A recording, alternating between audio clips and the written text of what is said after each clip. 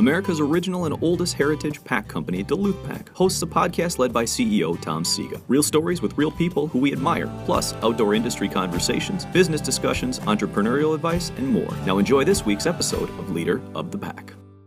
The flush. So fast, it hardly seems real. So vivid, the moment freezes in time before erupting in a blur of spurs and feathers. It's why we changed the way upland loads are built with Prairie Storm. Exclusive flight control FlexWad technology and a mix of copper-plated lead and flight stopper pellets combine to create dense, deadly shot strings through any choke. Longer shots, more power, fewer missed birds. Only from Federal. Hey everybody, this is Tom Siga from Duluth Pack, and this is the Duluth Pack podcast, Leader of the Pack. Boy, do we have a leader today. Our special guest is Jeffrey T. Larson Michelangelo.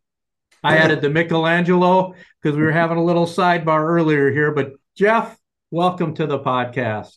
Yeah, thank you, Tom. It's a pleasure to be here.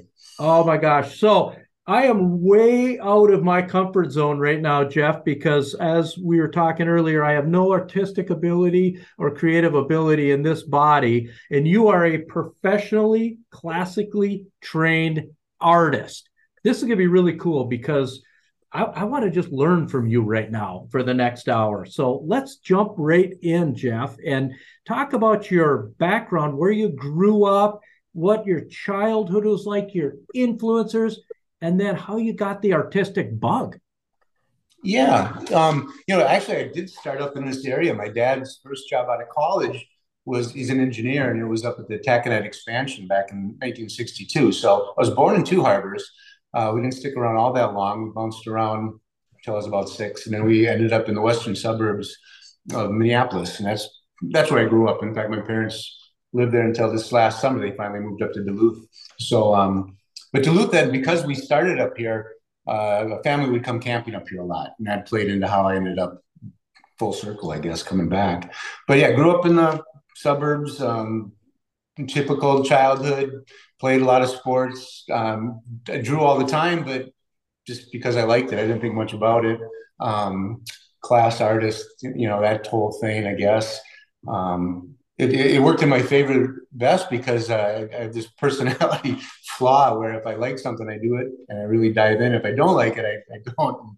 I passed a lot of book reports by I get it back from the teacher. It's like, well, I'll give you a D for the report, but an A+ for the book cover. So we'll bounce it out at B-. And so anyway, so I guess I just was always strongly drawn to it. I didn't take it seriously though, very much. My mom painted as a hobby.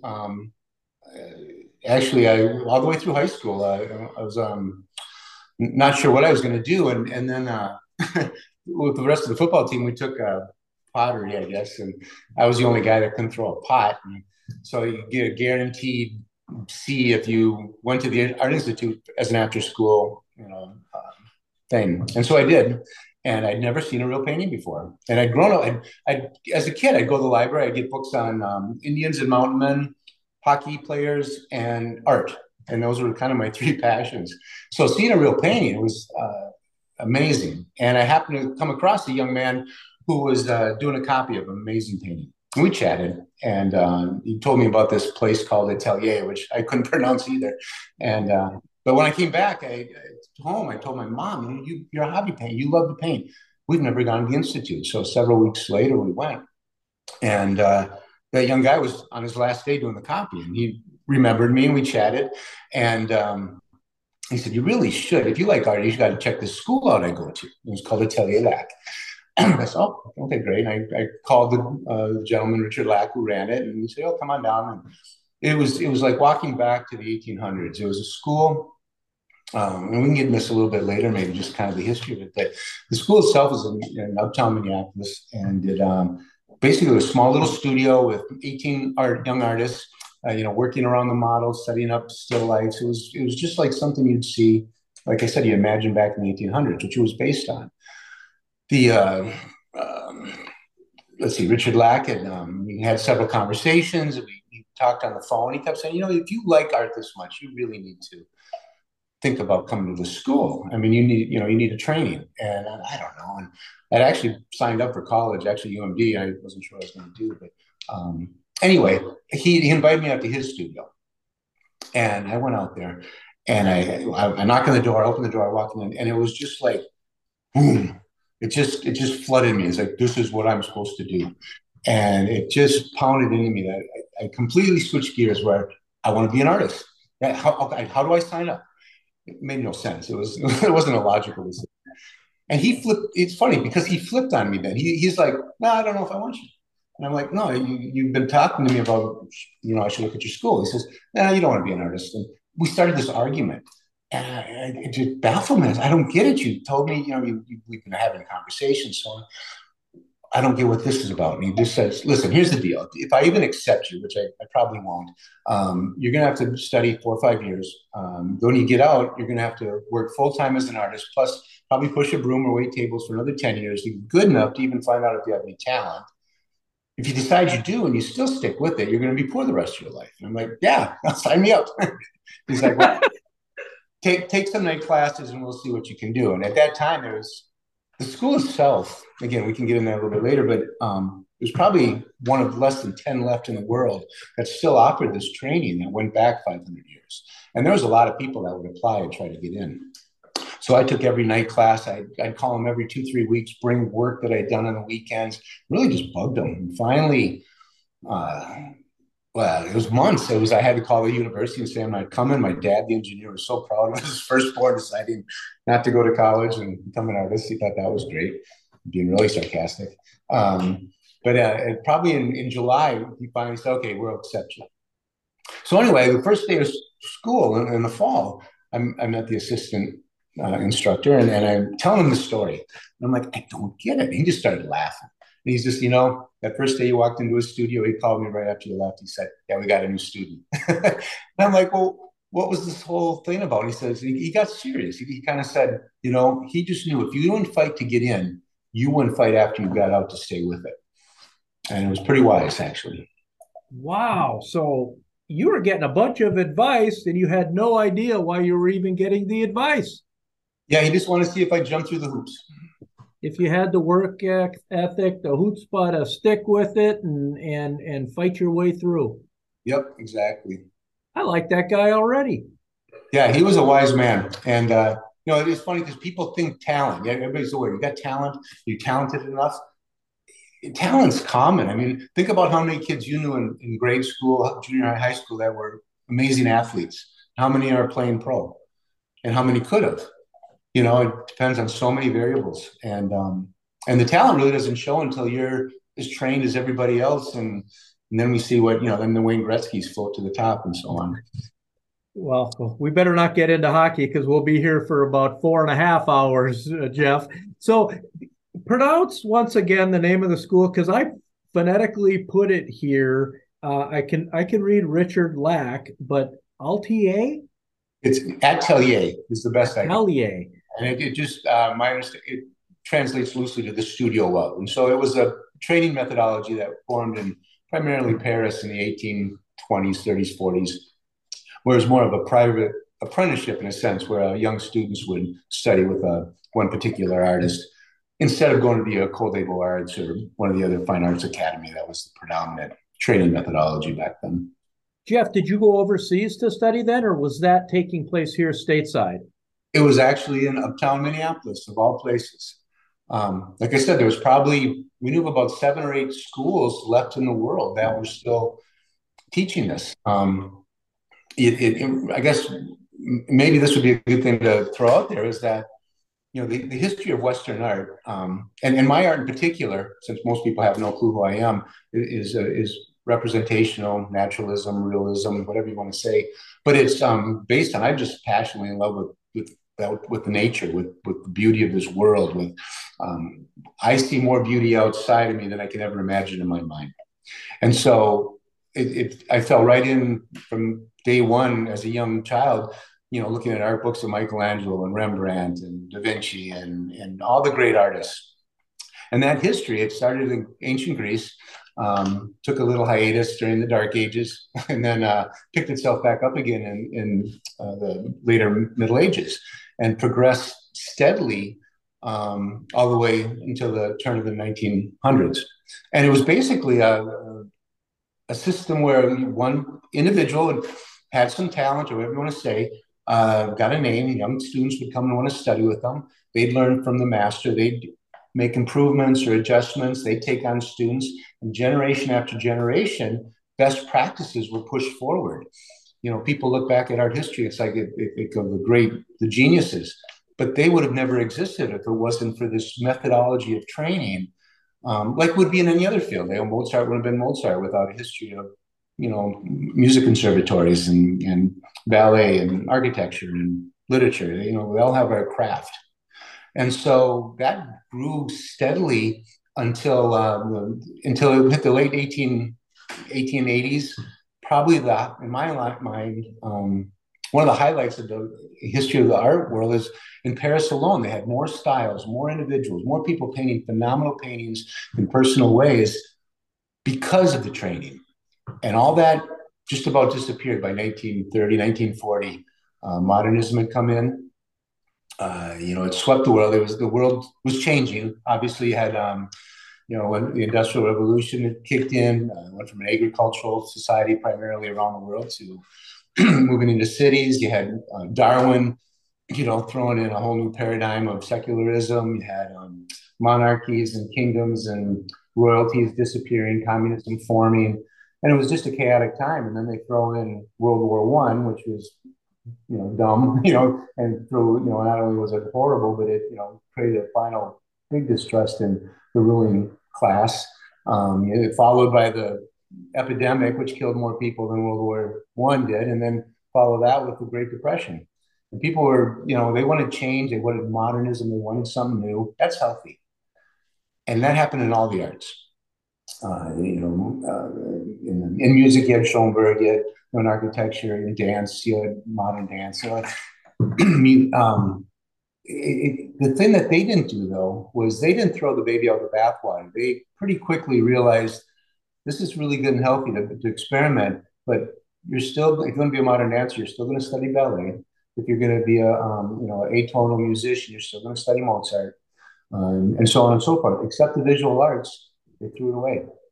And it only took about a generation and a half, 2 generations, where there was just a small handful of people left who not only knew how to paint in this great tradition and all the studio lure and craftsmanship that had been passed on, even a smaller group or a handful that were still teaching it.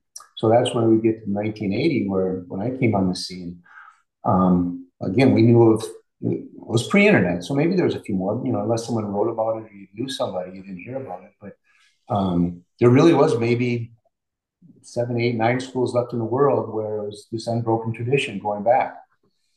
And Lack himself, he had studied with a gentleman named Gamel in Boston, who was born in the late 1800s, who had studied with an American named Paxton, who had studied in the École des Beaux-Arts under Jerome, who was probably the most famous artist in the world at that time. Jerome studied with Delaroque with Gross with Glear with David. And David, you'd recognize his painting because he's the one who painted Napoleon rearing up on the horse. So that's my pedigree, I guess, if you want to call it that. Jeff, tell us a little more about Richard Lack. I mean, how did he carry then this methodology that was 500 years old forward and start his school? How did that all come about? Yeah, he kind of the same story as me. He wanted to be an artist, but he really had trouble trying to find a place to paint. In fact, it's a very similar story. Now I'm thinking about it. He, back in the 50s, he was in New York and basically came across a guy doing a copy of a painting at the Metropolitan. That young guy told him there's an artist up in Boston who he studied with, and there was only one other person I can think of at that time who was training people in America. And so Lack went, and I think he got the same treatment. He went and he called ahead and knocked on the door, and the guy said, well, you can't come in. And I think he made him come back 3 mornings in a row or something like that before he let him in the studio just to see if he'd fight. And so anyway, he was real blessed then to meet and study with Gamel. And so that's where that went.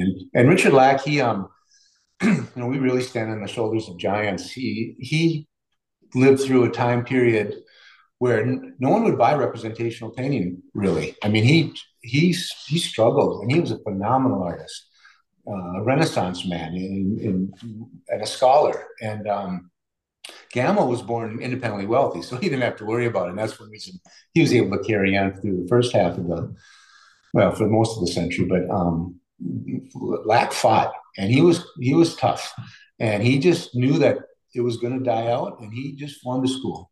And he also told me too. He said, the other reason he formed the school, he just wanted someone he could talk to about art that loved it the way he did, and he was hoping that someday he'd have enough students well trained that he could have a good conversation with. That's pretty interesting. Wow.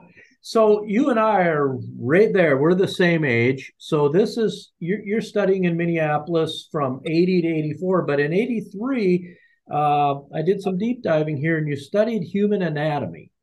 So how did that work into your creative and what you were doing at the time? Yeah. So what my part of what I want to do in paint is paint portraits and figure pieces and so on. And to do so, you need to understand the anatomy, the physiology. And there really wasn't any good courses. I ended up calling the gentleman who ran the ran the department at the University of Minnesota, and I'm trying to explain. I wanted to see if I could come and watch an autopsy, or while they worked on cadavers, just so I could understand how the muscles worked and do some drawings. And he's trying to what? What are you doing? I go to the Atelier Lac. I take night classes there. Are you seriously? Yeah, come on down. I'll get you in. So he would sneak me in I shouldn't say, well, it was 40 years ago. So he'd sneak in at night. And basically, I thought I was going to watch. He's like, I left one out for you. So he'd leave bodies out for me so I could draw. And I would do that after hours and studied anatomy that way. Wow. You were just so passionate that you wanted to make sure you didn't miss anything. This is really fun. So then you go to art study throughout Europe. Bring us forward to that. Yeah. So then when I got married to Heidi, who was another artist, we scrimped and saved. And our first trip over was our honeymoon for a couple of months, and we pretty much just lived in the museums and been back a number of times and traveled out through the United States and just ask our kids, spent way too much time in museums.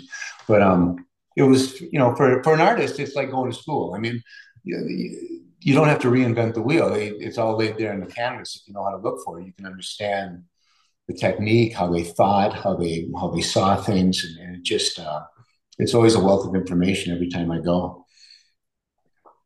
And private foundries. So studying bronze castings and finishing. What is that all about, and what does that entail? Yeah. So walking through one of the museums, I came across the sculptor Rodin, the thinker, and everybody's pretty familiar with him. And it just stopped me in my tracks. And I think I thought back then, at least, that if I had found a school that was as good in sculpture as I had found for painting, I might have switched. I just fell in love with sculpture. So I did that on the side for many years. And so same thing, I went and kind of worked out a deal and sort of apprenticed at a foundry, did a lot of the basic work on my own pieces, and basically taught myself how to sculpt and cast bronze and so on. So that was just something I did alongside the full time of painting. So, Jeff, one of the things that as we're doing research on your career and we're looking at this, is we see there's a tremendous amount out there. And folks, Jeffrey T. Larson, you can look him up online. Jeff will get all of your social handles because we want to send our viewers to look you up at the end here. But there's so many gallery showings and so many exhibitions that you've done with your artwork. First, can you tell us lay people, what's the difference between a gallery show and an exhibition? They can overlap, I guess. They're actually pretty interchangeable. A gallery show, there's for the artists, you basically have just several avenues of venues. If you're like most artists, not interested in business or just not geared that way, or you're shy, best is probably to hook up with a good gallery, and they'll do all the marketing and promotion and selling for you. They'll do it for probably 50% what the final price is, and so that's the downside. The good gallery is worth it, just like paying for marketing, and everything else is expensive, but it's hard to find a good gallery. If you do it on your own, like from my example, it worked out where my wife, when she came down to go to art school, she just answered an ad in the newspaper, and it was to be a nanny, housekeeper, so on.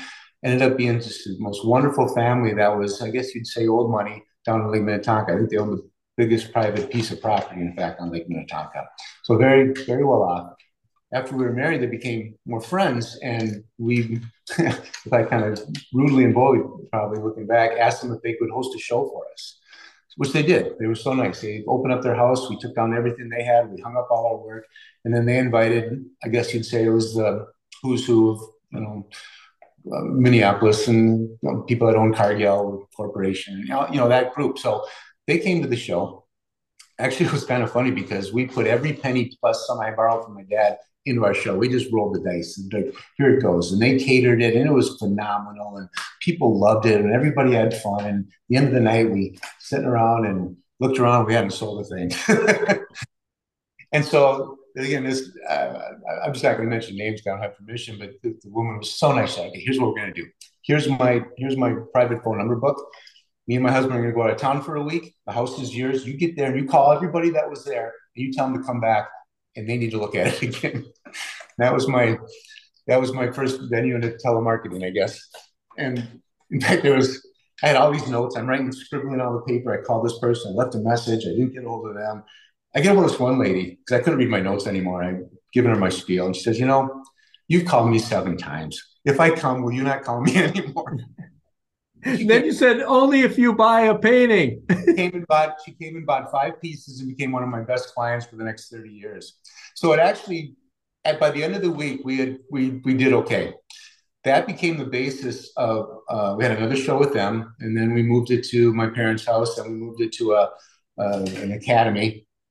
And then I was able to kind of, I had quite a guest list by that time of these type of people. So I was able to approach one of the better galleries in the Twin Cities and strike a much better deal than 50-50. If I bring you these clients, I want to have one-man shows with you, and here's how we're going to do it. And it turned out to be a real win-win. And we did that for 20 years. Every 2-3 years, I'd be off painting on my own. I'd come back and we'd hang the show, and we'd have catalogs, and it was just a great event. We'd sell most everything and head back north again. And then eventually he retired, and this was in the Galleria down in the Twin Cities. So it's kind of the luxury mall of the Twin Cities. And the gentleman who owned it was also at that time a client. But it was kind of nice. The restaurants, the stores asked if he could work out some deal because a lot of people would come and they get business. And so we struck a deal where if a store would leave, he'd give me a call, Jeff. Okay, hey, the store over, Restoration Hardware is going to be gone next October. Do you want the space? It's like, yeah, I'll take it. And so I'd hire a staff, and I had a whole team then, and we'd just go into gear, and we put together a gallery for a month. And that was kind of how we were able to do business. And so to go back to the gallery model, if you have a $10,000 painting, you've got $800 in a frame, $400, $500 in shipping. It's a large piece, so you got $1,200 into it. They sell it for 10. They pay you 5. You're getting what was at 38. Taxes are going to take a third of that, so you're getting about $2,500 on a $10,000 sale. My shows, with me doing all the marketing, hiring staff, promo, everything, I think I was at like 27% of cost. And that's how we were able then to create this life where we would just every couple of years put on a big show and make enough to go back and just paint, live. Wow. And so that's a gallery, but what is an exhibition then? Okay, so yeah, thank you. So a gallery show, you either be part of a group show or have your own show, and they might call it an exhibition. I guess what I did, since it was more of a big one man show, probably fell into an exhibition, and that it was an event that would take place periodically. They're pretty similar. I don't know if there's a real definitive difference, but Okay. So, a question for you. You said that when you first met Richard Lack, he said you're going to study like crazy, you're going to do all this work, and you're going to be working a second job in a restaurant, bussing tables or serving. That part of it. Now you're just talking about doing the shows and getting successful and doing all of that, Jeff. Prior to that, to make ends meet, did you have other jobs as Richard Lack had said? Did you know that America's original manufacturer of canoe and kayak stabilizers was recently featured on Fox and Friends? Spring Creek Manufacturing was recognized on Fox News for being a leader in the Made in the USA industry for their top quality truck racks, the world's best camp saw, and their assortment of water sports equipment, including stabilizers for canoes, kayaks, and stand-up paddleboards, as well as their canoe seats and motor mounts. Enjoy an exclusive 15% off, yes, 15% off your next online order at springcreek.com with the code LEADER15, that is LEADER 15. Exclusions apply. Now, back to the podcast. I well, sort of. When I said it was successful shows, that's a relative statement. That meant we could, buy food, but in the early years. So I think we did the starving artist thing for about 10 years. But when I was at the atelier, I started teaching the night classes. So typically, and this is how our school is structured also, is that we have the full-time students who are real dedicated, and they're here for 4 or 5 years, and we pass on this craftsmanship.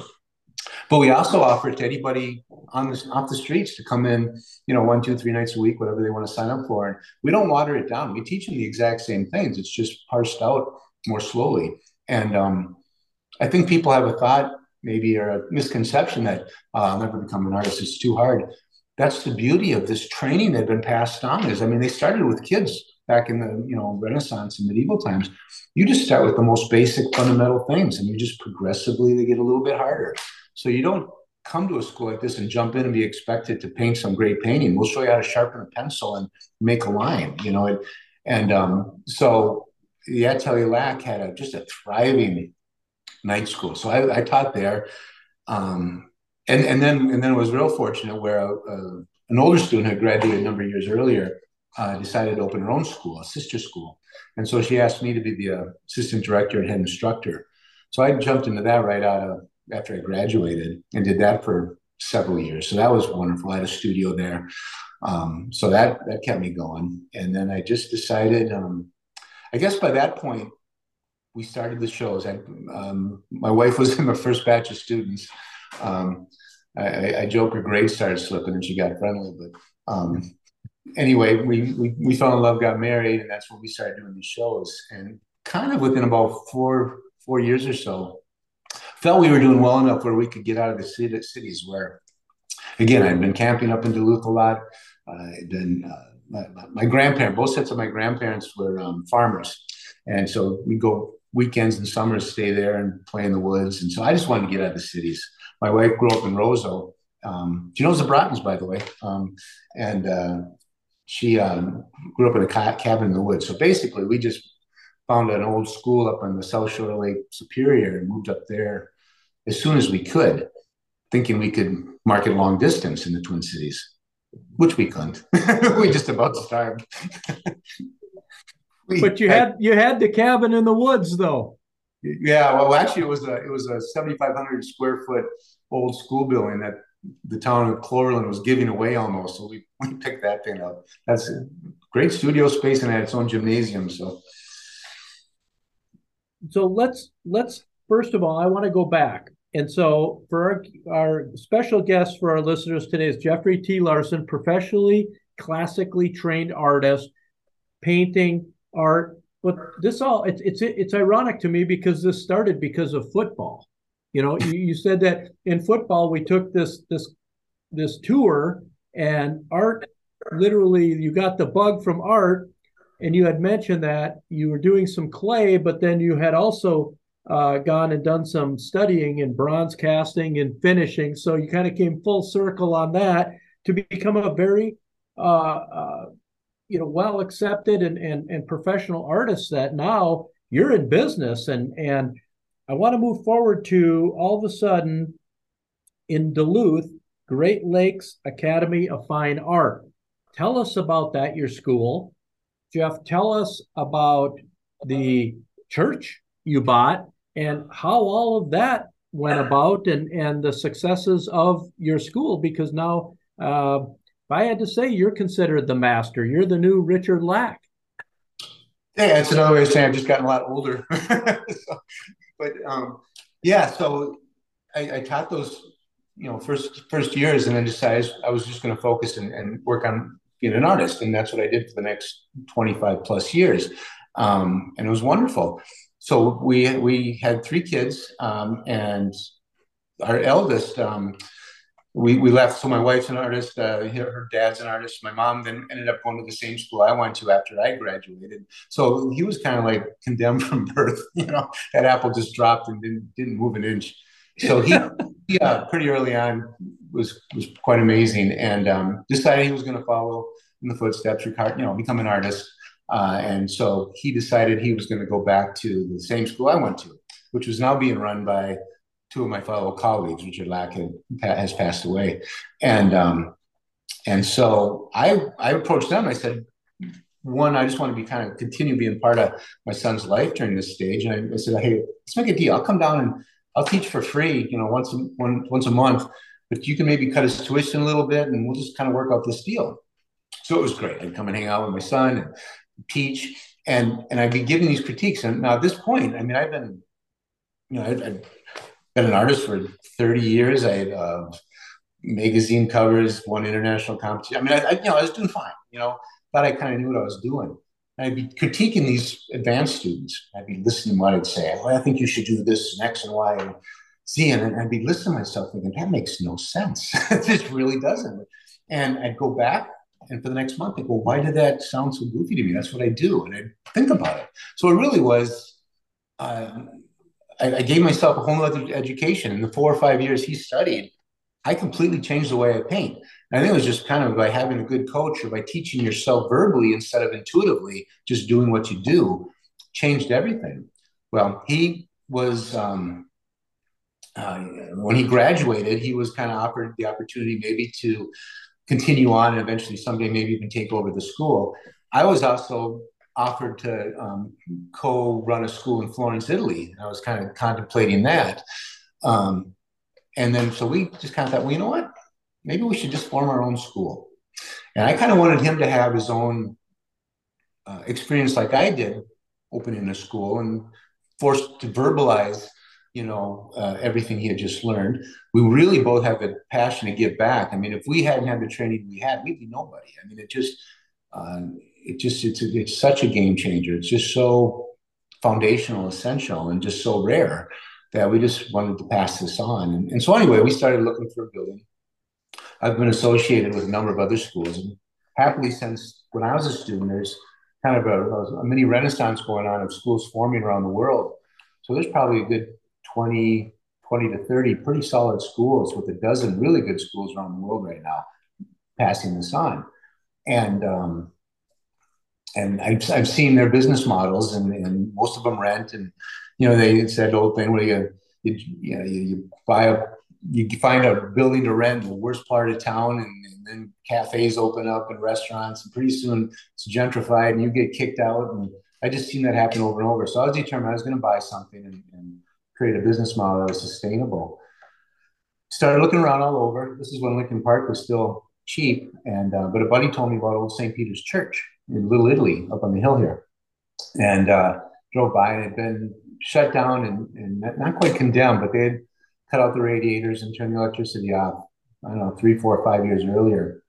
And unbeknownst to me, there's a real battle going on to save it.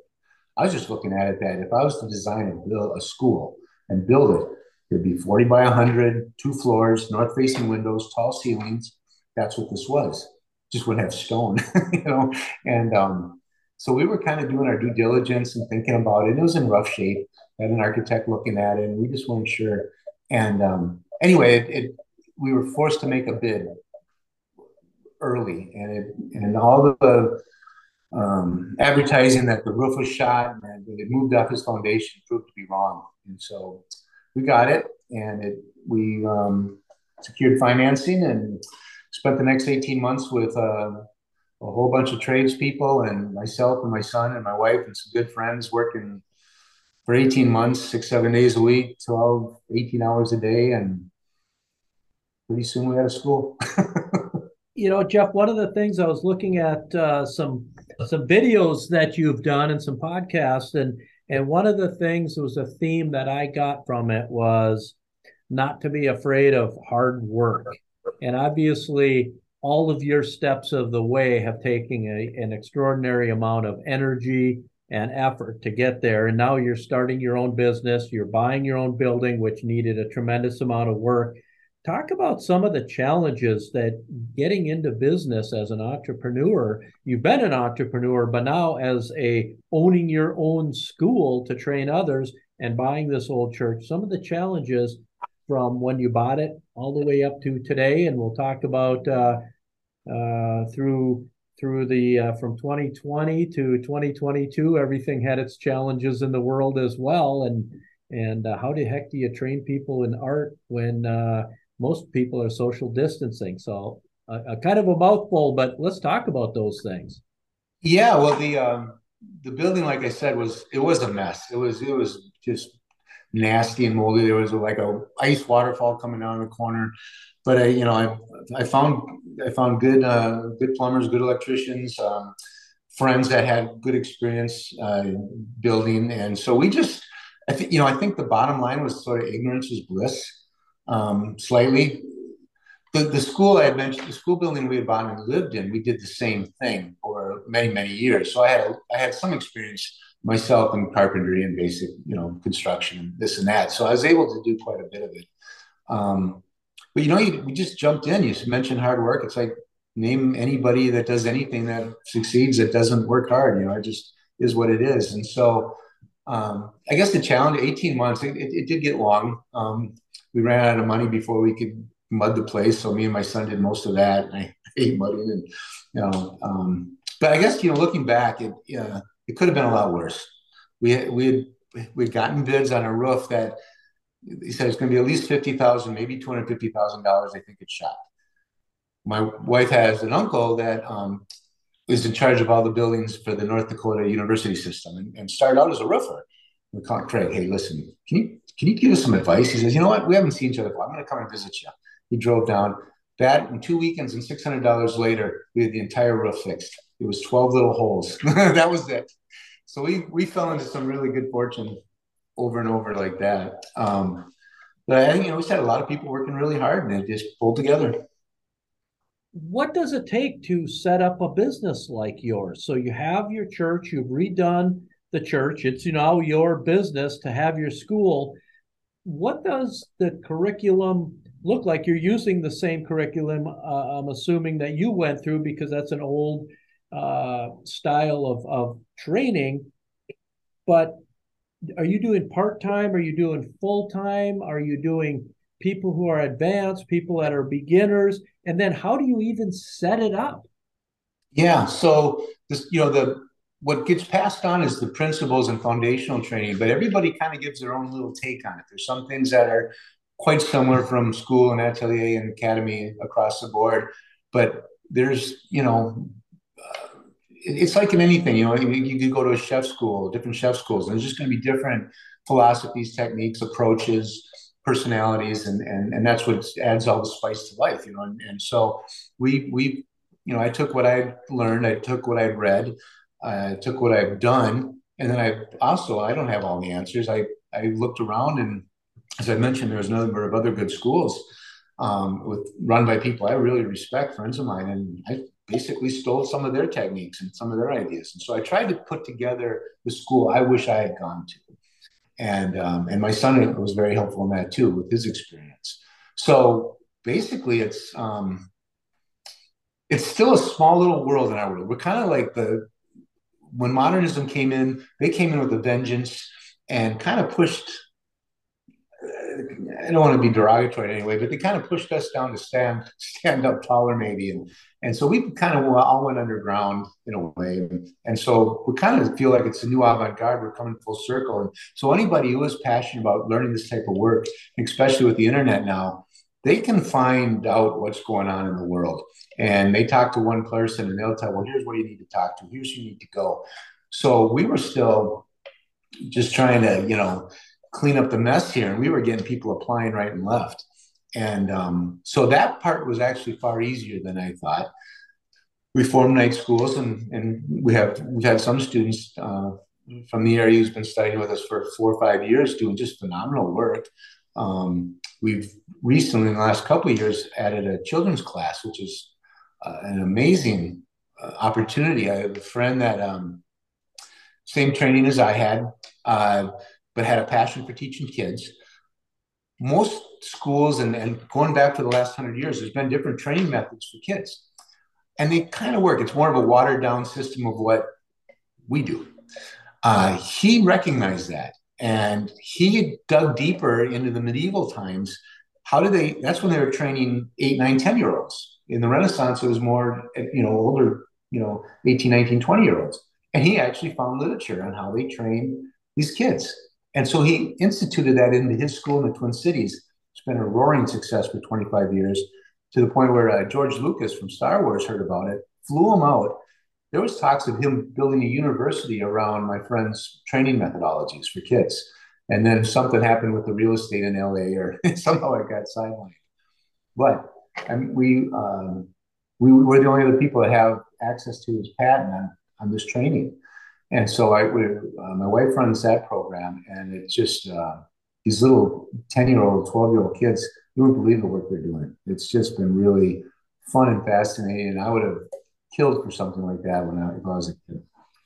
So that's kind of our main structure. The full-time program, we'd be completely full if we had 16 students. We take 4 a year. More than that, I don't think we can give them the hands-on that they need. And they basically, like I said, they show up. It's from 9 to 5 every day. The studio's open 24/7. I encourage them to stay late, come on weekends. They just can't get enough hours and work hard enough to get as good as they need to be. And we just start with the most basic. Here's how you sharpen a pencil correctly. Here's how you draw a simple line. Here's how you then see values. How do you see color? How do you do composition? And it just slowly builds on itself over the course of 4 or 5 years. Wow. So you just hit on something there on the amount of hours that they need to practice your trade. And I want to bounce back to the business of selling your paintings. First of all, I want to ask, is there an average time that goes into doing a painting? No, not really. I mean, if you go on, I paint everything from life. We don't really work from photographs at all. So if I was to paint a landscape, I go out at 3 o'clock on a sunny day and set up in the same spot. And an hour and a half later, the sun's changed enough where that's not the same scene anymore. So I'll come back the next day and the next day. And, to do a little sketch, you can do it in a day or two, a little quick portrait, maybe a couple, 2, 3 days. But I just finished one painting I worked on for 5 years. I'd say most of my paintings take 3 to 6 months. Wow. And so that just blows me away, because then how in the heck, a business, let me stop for a second. A business like ours is pretty simple. We take labor, we take raw materials, and we build a product. We have our cost of goods sold, bills of materials, we price the product, we have a retail price. How do you price your product then? It's an ongoing good question that we have with our students every year. My story was I just started out really cheap and I sold a lot of stuff.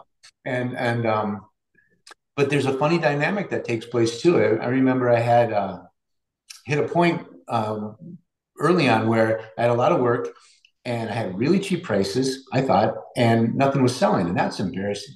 So I thought, I'm going to triple my prices, and if they don't sell, that makes sense. They're too expensive. I just feel better about it, and I did that, and they all sold. So there's the funny thing about art. There's no intrinsic value. I mean, it's a piece of canvas with color smeared on it. It's not like a car or something you can use, and so it's all perceived value. And so part of it is in valuing it is what the market can bear. Two, what is your perceived competition? People that you consider yourself similar to, or what are they getting for it? And really, to answer it most simply, once I kind of got an established set of prices for average type of work, a still life, a portrait, a still life, and so on, then every year and a half, 2 years, I'd go up 10%. And so over the last 40 years, it's added up to be where you don't have to sell as many paintings and you do fine. And hopefully your marketing's kept up with it and you expanded your list and your reputation's grown and so on. That was one reason I worked with galleries. I had that ongoing show I did, but prior to the internet, the only way you got advertising was really if you were advertising a magazine. That was the holy grail. And galleries were the ticket. Either you got an editor to write a story about you, which I was fortunate to have that happen a number of times. But to take out an ad back in the 80s, 90s was a full page, was like $3,500, which, what is that now? That's 10 grand, or I couldn't afford that. So I'd work with some galleries out on the East Coast, and that's how they earned their 50% in a sense, was that they would take out ads and they would spread my name nationwide and internationally. And so those were my two venues. So it cost me more, but I gained my marketing through the galleries, and then I made my profits more or less from my own personal private shows. I have so many questions here because and I know I'm bouncing all over, but before we move on, Jeff, tell people how they find your website and what social media handles do you have that our listeners can go and they can see what your school's about, what your art's about, and learn more about you as an artist. Yeah, no, thank you. So yeah, my website's jeffreytlarson.com. I'm on Instagram under the same name. The Great Lakes Academy of Fine Art is where you can find the school. But also, if you go to YouTube and punch in Jeffrey T. Larson documentary, a filmmaker out of England did an hour-long documentary on our life and the school and so on. And if you're really curious, you could watch that also. Well, let's talk about that a little bit, because what a segue, because that was my next question for you. Tell us about the documentary from 2018 and on your life and all that, and how did that come about, and how did it all, how did you feel the outcome of it was? Yeah, no, it was really a fun thing. It was an artist friend of mine who also he's really quite a young entrepreneur. He does a lot of film, he does a lot of marketing, along with his painting. But he had formed a group where they were doing educational training videos, with the artists that he respected or whatever. So he and his the videographers from England, and he had a partner, and they came and filmed me for a week, showing how I paint still lifes. We were just sitting around the fire one day, we're talking, and brought up I don't know if you haven't seen the show Chef's Table on Netflix. It was something that we serendipitously both had fallen into and seen. It's basically a really well filmed, well done hour-long episodes where they kind of dive into a Michelin star chef's life. And it's just how was he trained, how they get their restaurant, but the filming, the pace, the music, it had this really wonderful edge. And so we were talking about how we love that show, of all things. When you should do something about artists, like something like that on artists. Well, he went back and they talked, and they said, let's give it a shot. And so they invited me to be do the first pilot film. So we worked on this, not really so much a script, but they had me dive into all my history and find photographs and this and that for about a year. And then they came back and we filmed it over the course of 7 days, 10 days. And then Joe Hawkins is a filmmaker, and he went back and took my ramblings and hundreds of hours of film and turned it into this documentary. And what worked out wonderfully, that was the first year that Catalyst Festival had their first big event in Duluth. And so we thought, why not? Let's submit it. And we actually won best documentary in Minnesota or something like that. And so that led to where we were actually having conversations with Hulu, Bravo, Oprah's channel. We had a lead to get to Netflix, and because our goal was to turn this into a series, just like The Chef's Table. And then COVID hit. So that was one thing that by time we just lost all momentum and all contacts and all interest from the different places, and so that ended that. But we got a nice little film out of it. So Yeah, I will. You know what? I watched it and it was awesome. And I think our viewers should watch it, and they can find it on your website, Jeffrey T. Larson. nope, you have to go to YouTube.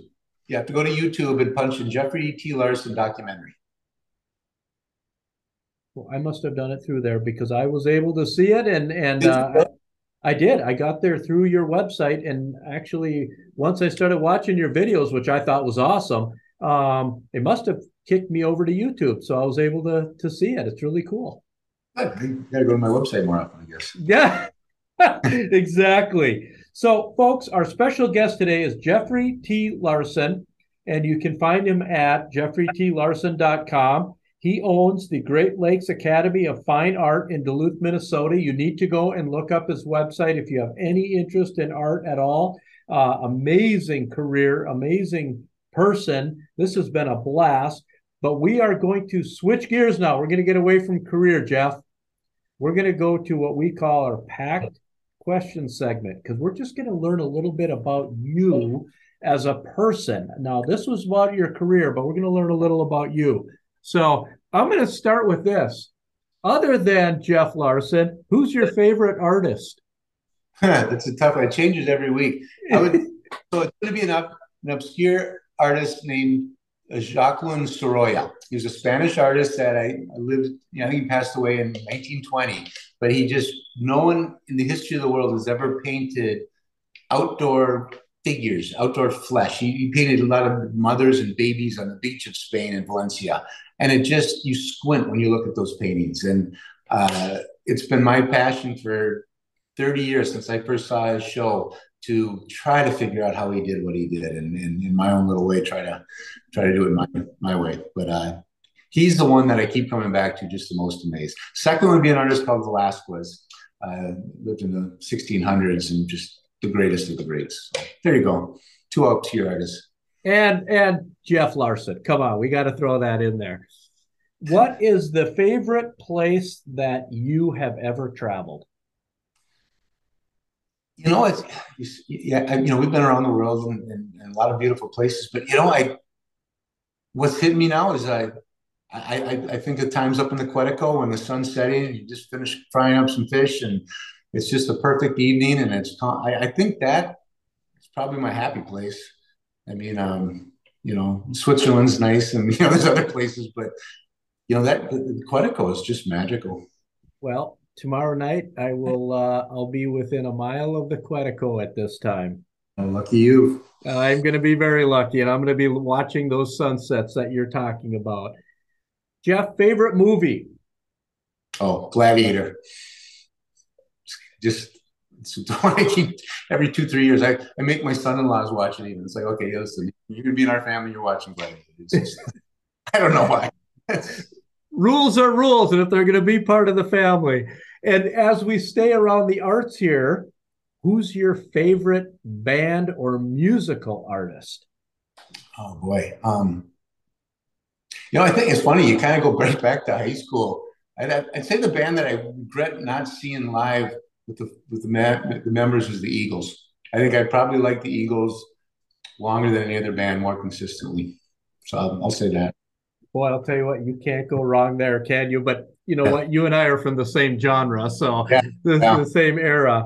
And Jeff, what is the best piece of life advice that you have ever received? I think, never give up. Just never give up. Just don't quit. I don't even remember. I think I heard it from a lot of people, but it's the one that I would tell our students that the only way you can fail as an artist is if you quit. If you don't quit, you won't fail. And who knows what's going to happen the next day or the next week or the next year, what breakthrough you'll have. You want to fail, quit. Don't quit, you won't fail. Oh, that is great advice, Jeff. And folks, our special guest today, Jeffrey T. Larson.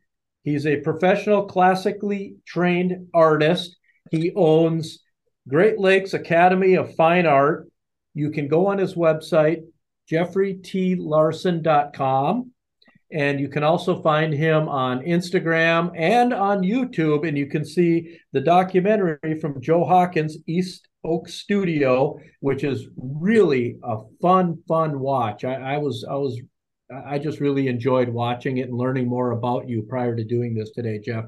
Thank you so much for being here today. You're really inspirational, and for a different type of business, you are certainly leader of the pack. No, I really appreciate you inviting me on your show. I listen to it all the time, and what you do with your stores and the Duluth Pack. I mean, I've been using your product since I was a little kid. So anyway, it's a pleasure to meet you and to be on your show. Jeff, thanks for being here. And folks, until next time, unplug from the indoors and recharge in the outdoors. Thank you for listening to another episode of Leader of the Pack. Don't forget to rate this podcast, and we would certainly be grateful if you'd give us 5 stars. Subscribe to the podcast on Apple, Spotify, and Stitcher. Follow Duluth Pack on social media at Duluth Pack. And shop online at duluthpack.com. Don't forget to support American jobs and buy American made.